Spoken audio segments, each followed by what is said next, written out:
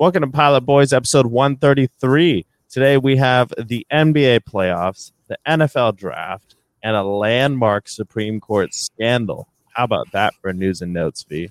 It's going to be an interesting one. I'm looking forward to talking about the first two. They'll be full of joy, and then the third one will be a little bit of a downer, but we've got to talk about it. So buckle up your seatbelts, put your tray tables up. The Pilot Boys are about to take off. Welcome to the Pilot Boys Podcast, where you'll get the real on all things sports, music, and pop culture.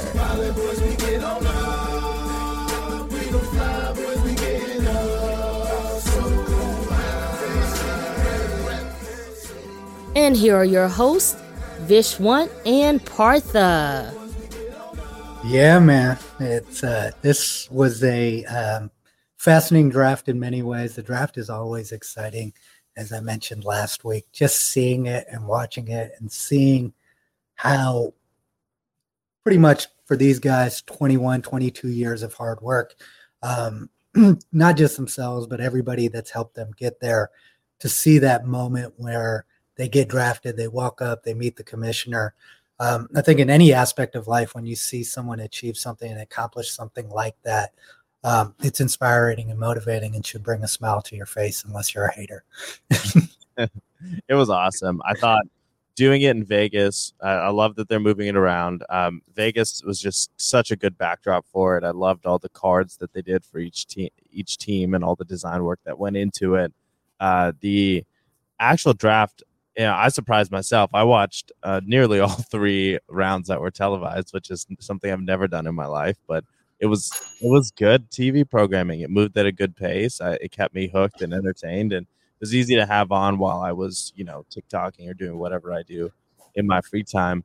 But I definitely was the most excited to see Garrett Wilson, Olave, and Jameson Williams go back to back, and that was, not only a proud moment, knowing our friend Zach Smith, who comes on here all the time in the fall, and his role in recruiting those guys, but also just in general to see, Ohio State, trained guys go up that high. It's always a good feeling. Yeah, this was a landmark draft for many reasons. One, a few different highlights, 6 different wide receivers going in the first round. Really surprised people. But as you see more and more, teams are seeing it's a copycat league, and teams are seeing the models that works. If you look at the Super Bowl teams, they're loaded with talented receivers. Most recent example, Cincinnati going from nowhere to somewhere by drafting T. Higgins, by drafting Boyd, and then also obviously drafting Jamar Chase. How quickly their fortunes turned. You look at the Buccaneers, how they won. You look at the Rams team. These are all teams that are winning are wide receiver heavy. And I think that's what the model is, and that's what teams are following now. That's why you saw so many wide receivers drafted. In addition to that, you saw 2 additional blockbuster trades, with A.J. Brown being traded to Philadelphia and Marquise Brown being traded to Arizona for first-round picks. So that's essentially – and then you add in what happened in the offseason with the Devontae Adams trade, which was another first-rounder. You're talking 9 essential receivers being valued as first-round picks, which has never happened before. I forgot. We even forgot about Tyreek Hill. That's 10. You're looking at the wide receiver position really raising the bar. On the other end of this, what you didn't see happen was there was only one quarterback drafted in the first round. As Malik Willis dropped significantly, all the other Matt Corral, all the other top quarterbacks dropped pretty significantly in the draft. And that was an interesting storyline. And in addition to that, there wasn't a running back taken until the second round of the draft, which shows a continued devaluation of that position as well in the NFL. So it was a very interesting draft.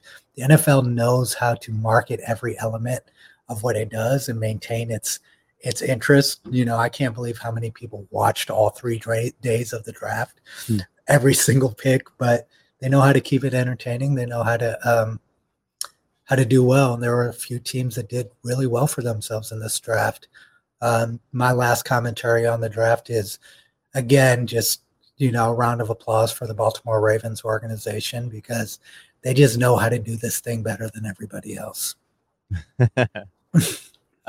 The other thing that I wanted to comment with quarterbacks as well is it must be pretty hard to justify picking a quarterback high when you look at the next year and you see CJ Stroud, you see Bryce Young, you see such a different level of talent if you wait 12 months. And obviously you've got to be pretty terrible to get to those draft picks. But it has to be hard to look at the quarterbacks and to even want to make a move this year relative to the rest of the talent that was on the field. I think that's why we saw, I think it was a record number of offensive linemen as well in the first round this year. Yeah, offensive line is always a position that the teams that really are trying to build a team realize that to win in football, the most important thing is to build both your offensive and defensive line. It's tried and true. It's not the sexiest thing for the fan base. They don't receive it the best. But if you look at the teams that build properly and go from losers to winners, it's always a result of them taking the time to spend high-value picks evaluating and addressing their offensive and defensive lines. Football is a very simple sport when you break it down. Some teams and owners and GMs look at it differently, but that's the truth. If you want to win, those two positions, draft them and develop them.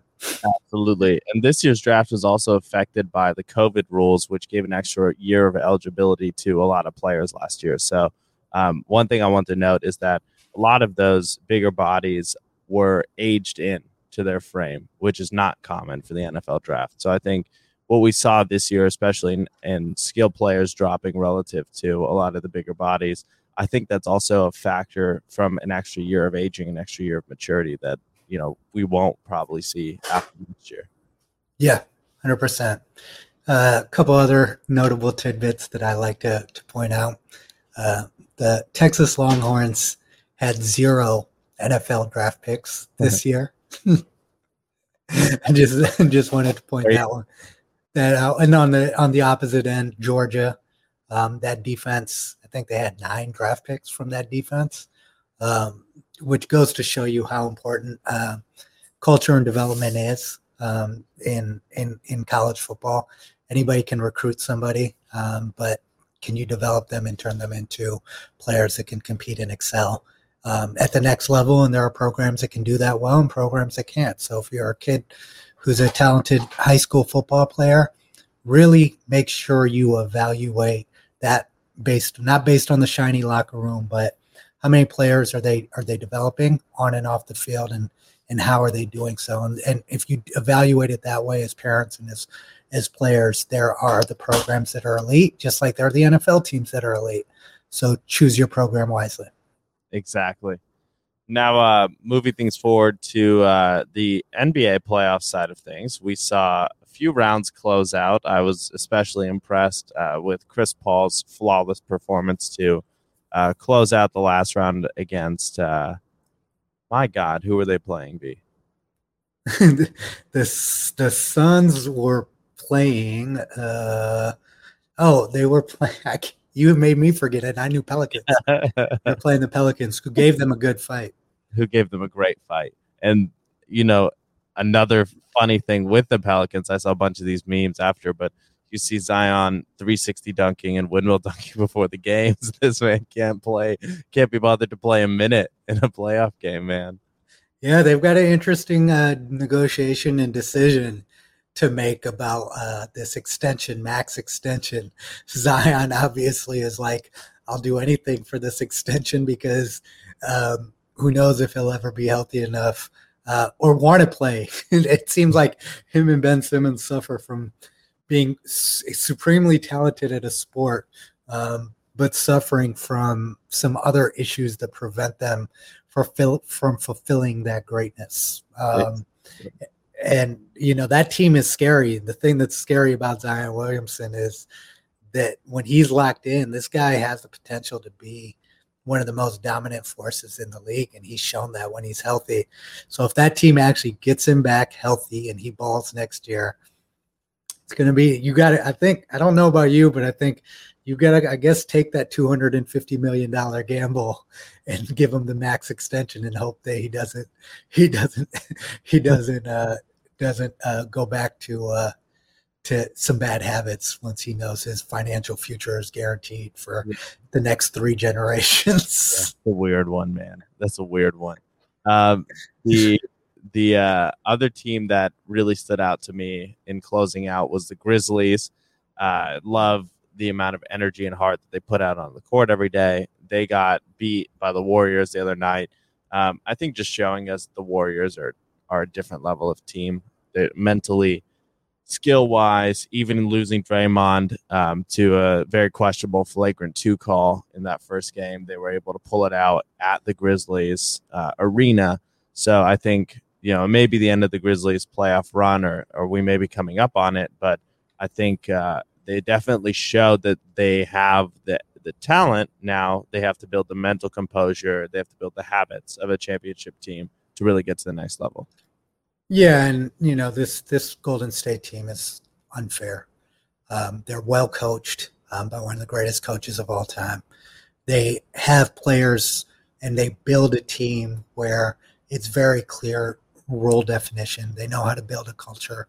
They've known how to adjust their system, and most importantly, and this is a factor that I want to continue to point out to young basketball players and basketball culture, is that if you look at the teams that are winning, they are all the teams that focus on the defensive side of the court and emphasize that. There's a cultural element of the NBA now that's just all about, hey, let's score as many points, shoot as many 3-pointers, usher people to the basket. And I think a lot of these young teams that are supremely talented, where they need to work is on, like, one example is the Minnesota Timberwolves.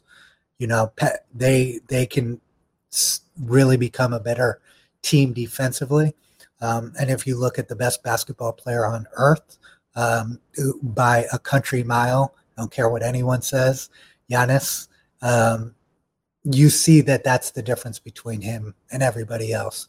He shut down Jason Tatum, and he had a triple-double without his second best player and beat the hottest team in the NBA in game 1.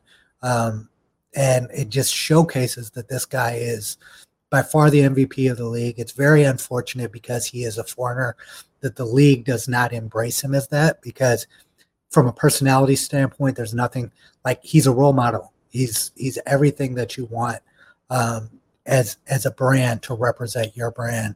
And I hope the NBA really starts to truly see that sooner than later, because this guy is amazing on and off the court. Yeah, I agree. He's a wonderful, wonderful seeming human being. The other team I want to shout out is Miami. Just put it to the 76ers, feeling super bad for Joel Embiid, who had an orbital fracture and a concussion in the closeout game of their last series. He's out definitely for games 1 and 2, hoping to come back for 3 and 4. But it may be too late when he's able to get back on the court. This Miami team has a lot of momentum. They have a lot of grit. And after that first round, it seemed like they really pulled a lot together. Yeah, it's clear that this is, to me, overall probably a 4-team race. We'll see if Boston recovers. They look the part, but I don't know. Giannis is just immovable force. But it looks like this is the 4 best teams that we're seeing play. Is Miami, we're seeing Milwaukee, we're seeing Phoenix, and we're seeing Golden State.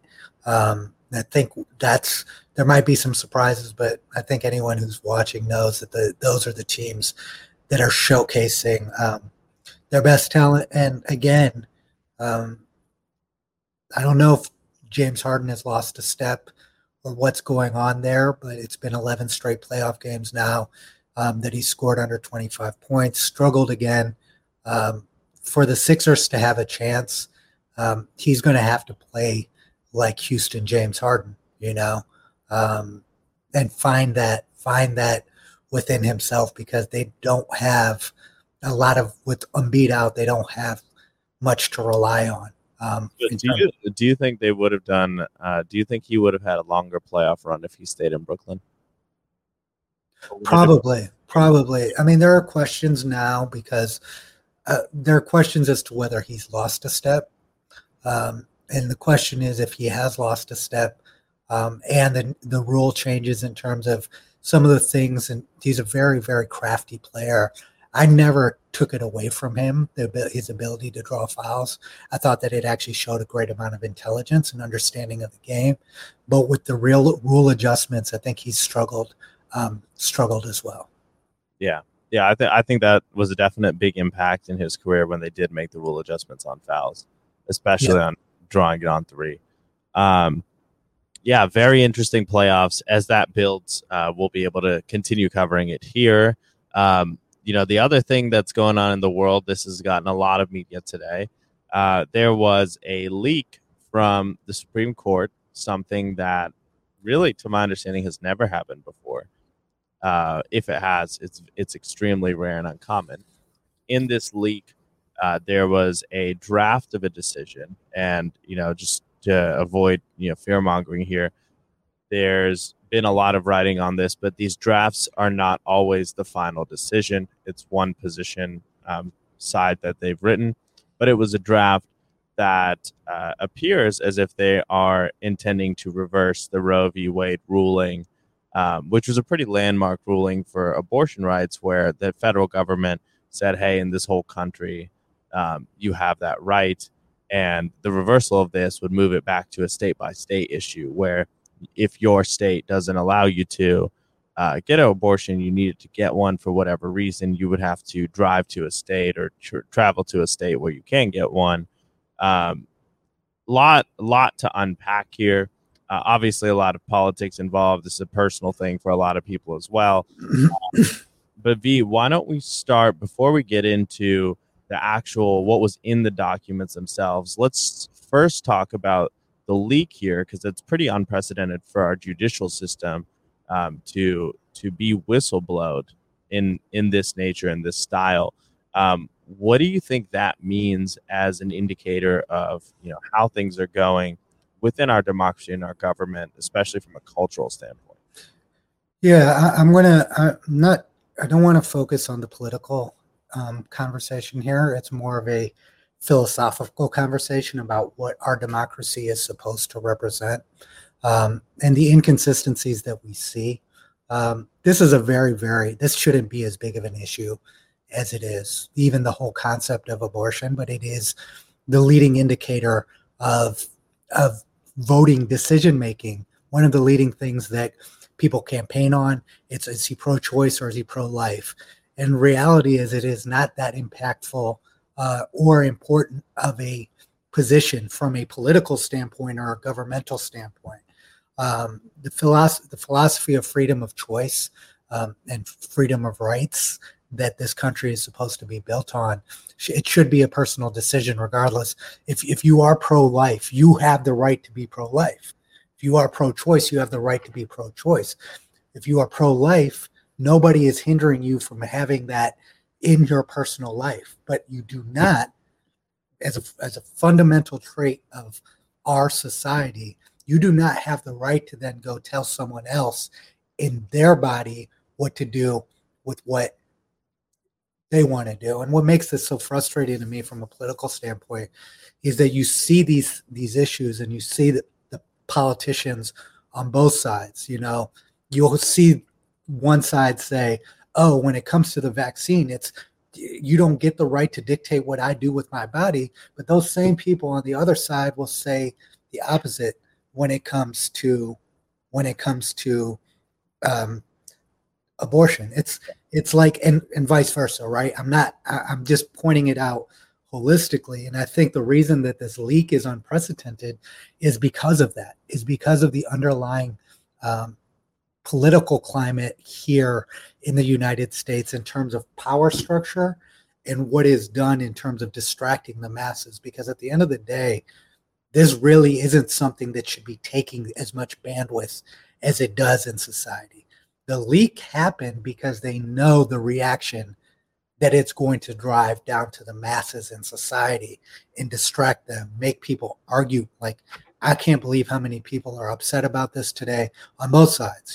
This is dominating the conversation while these politicians and the power structure continue to do things behind the scenes that are damaging to us as human beings in society. And that I don't know if that is a good summary of like a viewpoint. And I try to keep this objective, but that's the frustrating thing about this whole thing, about the leak, right? And then also the final thing is when you understand how our political system is set up in terms of the branches of government, the judicial system is supposed to be a system of checks and balances on the rest of the system. As a judge, your political viewpoints are not supposed to influence your decisions. It's supposed to be the law, the letter of the law, and you are supposed to be a balance between the parties. And we've seen in the last 10 years specifically that even that system in our country, which is the most important system of checks that we have on our government, is being completely degraded by political influence as well. And that's really just sad to see. And you mentioned something that I want to give you the floor to talk about in terms of these justices and, how many of them we actually think are justices that are objective and fair. Yeah, I think that's your takeaway point here is that if you look at the Supreme Court, if you were to take a cross-section of America, pick your 7 best judges who are the most impartial, fair, and represent the ideals of democracy, I don't know if you would find a single one on the bench today showing, to the degree to which this was influenced. And it's not I think if you look, anybody who's been in the last like 15 years, no. Some of the older, long-standing, we're losing all the ones that potentially, I don't know any of them as people, so it's hard for me. It's just a cultural shift. If you look at the culture, even 20 years ago, you would see the party affiliation of justices wasn't even discussed. And you would see presidents who were Democrats even nominating justices who may have been more conservative or more moderate, and vice. I think that's the takeaway, right? Is back in the day in Senate, you would have to respect the other senators. You would have to speak to them a certain way. There was a decorum in the Senate that, to be fair, never existed in the House. Yeah, and, that slowly eroded over the last several years. And now to see the respect within the Supreme Court system start to erode, it's an interesting thing to witness because it's not something that they teach you in government class that growing up. It's not something that they tell you like, hey, this is what you should do if the country starts completely, fighting, essentially using all the means of the political system to try and get an upper hand over each other. And that's what we're witnessing. That's what we're living through. And when you look at a lot of these judges today, again, it's not about good or bad, but I think there's a way to apply common sense to it. I think the common sense is the action that you're choosing, is it increasing freedom or decreasing freedom? And I think if we're going to get into the specific issue with Roe v. Wade, there's an interesting level to it. The Supreme Court is really only judiciating between the federal government and the state government. So they're not ruling on whether abortion is fair or not fair, whether it's a right or not a right. They're ruling on whether the federal government has a right to create a rule about it or whether that should be a state rule. And, that is an area where I think you have 2 different points of view amongst a judicial member. One is they're very literal to the way the Constitution is written. So they go word for word. And, I think in general, my view is that when you read a book verbatim, or any set of rules verbatim, that's great when you're playing a board game. But when you're upholding a democracy, I think there has to be a little bit of nuance to the way you take in the words, because you have to contextualize them to the period of time, the society that they were written in, right? And so I think it's fair to find a middle ground in justices who understand the intent of the rule, but seek for an application that is modern, that is current to the values of today's society, that makes sense.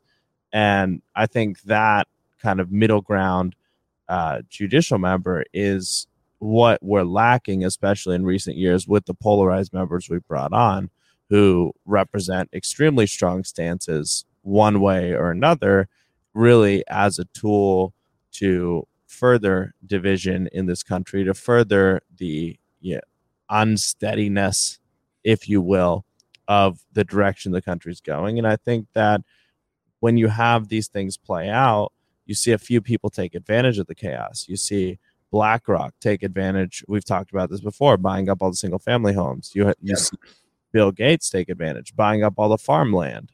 And you look around and, you hear all talk about everything that could go wrong in society and all the different ways that government is essentially working to, almost create more instability in this quest for power.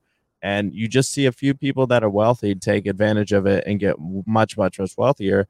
These types of moments have happened before. It happened in the Rockefeller era. It happened in 08, 09 with real estate, with the way that things played out in that ecosystem. And so it's, it's a weird one to experience and witness. It's like you're conscious that you're in the midst of something starting to burn to an extent. Like we're in the middle of a forest fire, in that it's a good fire because a lot of what we have needs to burn down for us to rebuild and for the forest to be renewed again to an extent. But it doesn't mean it's not going to be ugly and it's not going to be dangerous, and people are definitely going to die from it. Yeah, 100%. I mean, the fact is, like going back to what you said and understanding what this Constitution of this nation represents, every state that is a member of the United States is supposed to align with the federal Constitution that was created. That's why you are a member state. And I think that understanding has been degraded. And as you said, I want to talk about what you were saying about the justices. It is very important to not just read things verbatim and give things context, but the importance of being a justice or an arbitrator or any of these positions, a middleman in a negotiation. Your personal views and your personal emotions are not supposed to be what gives you that context. And more we're hearing about the personal views of a justice being pro-choice or pro-life. Those are not things that we're supposed to know or care about. But once those things are publicized, when decisions like this happen, which clearly, and I am willing, I'll speak to any constitutional lawyer that is neutral will say that a decision like Roe versus Wade that is about choice for a person, what to do with their body, that the gray area is always going to, whatever gray area there is, as a justice of the United States Supreme Court who is there to enforce the Constitution, you lean toward freedom of choice and not taking that choice away. And that's where this thing really shows that this is a politicized framework that we're in. To repeal something that is as common sense as Roe v. Wade is definitely underlying how dangerous of a climate we're in, and the Supreme Court being compromised by personal views versus being objective arbitrators of checks of power, and the Constitution really is scary. Yeah. And I also just want to voice this. Let's say they do repeal it. What actually is going to change in your day-to-day life? I think people tend to look at these types of things, and it's a very polarizing issue. But, I would encourage you, if you've had many abortions recently and this is an issue you feel like really affects you day to day, start using some protection, please. And if, this is just a philosophical thing, really just consider, what state do you live in? Who are you voting for? And what are the state rules on this issue? Because if it does get reversed, it's going to come down to where you live. If you live in Florida, if you live in Texas, you probably can't live there if you want to live in a place where you can get an abortion, right? And I think that's the conversation you need to be having with yourself. And, the byproduct of this decision getting reversed, if the people uphold, their ability to choose where they live, their ability to, support certain legislatures, etc., we're going to see some level of population transfer into states that allow these rules or not. And, my view on things is if people aren't actually moving because they believe in something, they don't really care that much about it. At the end of this day, though, the counter that I'll give to you on that is that people on their passport, it says that they're a citizen of the United States, right? And a lot of people don't have the freedom of mobility, whether it's socioeconomics or whatever. They don't control where they were born or any of that, but they are born as United States citizens. And when you are a United States citizen, I think this is also what's happening in terms of what led to one of the most troubling things in America was the Civil War, where I think states didn't understand that they were a part of a union. If you are a state that wants to move away from and say that the federal government, the federal constitution doesn't dictate our laws, then don't take federal funding anymore. Really be independent. And that's what bothers me about these states like Florida and Texas. And I live in Texas. It doesn't, and to your point, it doesn't, the political climate and what these people say doesn't impact my day to day because I don't give a fuck about any of them. But at the end of the day, I know that I also am in a position of privilege where if I don't like where I'm at, I can get up and move somewhere else. A lot of people don't have that choice, unfortunately, in this country, whether it's just money, whether it's their families live there. And that's why if you look at a ruling like this specifically, or any rule, and this isn't about the specific act of abortion, but any rule in which if you are pro-life, this is what it fundamentally comes down to me. It's not political, it's philosophical. If you are pro-life, the choices that somebody who is pro-choice, because it's not the pro-life people think that the other side, and this is what media does, is that they're pro-death, that they're pro-killing. It's pro-choice. And I think the understanding that it doesn't impact you negatively, what somebody else's decisions with their own body and their life has no impact on your life and your decision making. If you just accept that as a fundamental truth, this issue is a non-issue. It is an issue because it's been politicized and it's a way to generate votes on one side or the other. Yeah. Well, and I'll also say this in terms of moving locations as well. I think that what you're saying is exactly, the point I'm making as well, is that if something's really bad enough, you'll find a way to move. You know what I mean? If people are, gunning down folks in your street, like if you were in Ferguson, right, during all that shit, I hope you moved the fuck out of there. I hope you went to the nearest town and switched your job and changed your life and did what you needed to get out of that place, right? But that's my view on a lot of what we argue about politically. Is like when you talk about, I don't have abortion rights in my states. It's like, in my states, like, first of all, how often are you getting abortions? Second of all, if you're getting them frequently enough that's a real serious, inconvenience for you, it makes your life that much harder. I think we have different questions to ask, right? So this is a funny issue because they make it all about babies. They make it all about like killing babies and like this very, very sad thing. But it's an issue that, again, not making a judgment on abortion at all, but just saying that the number of incidences relative to the level of conversation is just not comparable. Yeah, and if either you believe in the Constitution of the United States and freedom of choice generally and consistently, or you don't. And that's what all this stuff comes down to. Stop tapping in because at the end of the day, like you said, this shouldn't be the biggest issue in our society. But the way media and politics make it seem is like this is a landmark thing. At the end of the day, Roe versus Wade should not be repealed. It doesn't impact anyone's day-to-day life that it isn't repealed, but they make you believe that it does. And because they make you believe that it does, they're able to put you into groups of people who fight against each other all the damn time while they distract you and do other shit like send billions of dollars to you to fight a war in Ukraine that we're not even involved in. So that's my 2 cents. Yeah. Keep an eye on that money. Yep. Well, on that note, this has been an awesome news and notes. We'll be back later for a deep dive. It'll be in a separate episode. Stay tuned for that. Other than that, stay moving. Be you. You as fly. Pilot Boys out. Pilot Boys, we get on up. We gon' fly, boys, we getting up. So cool.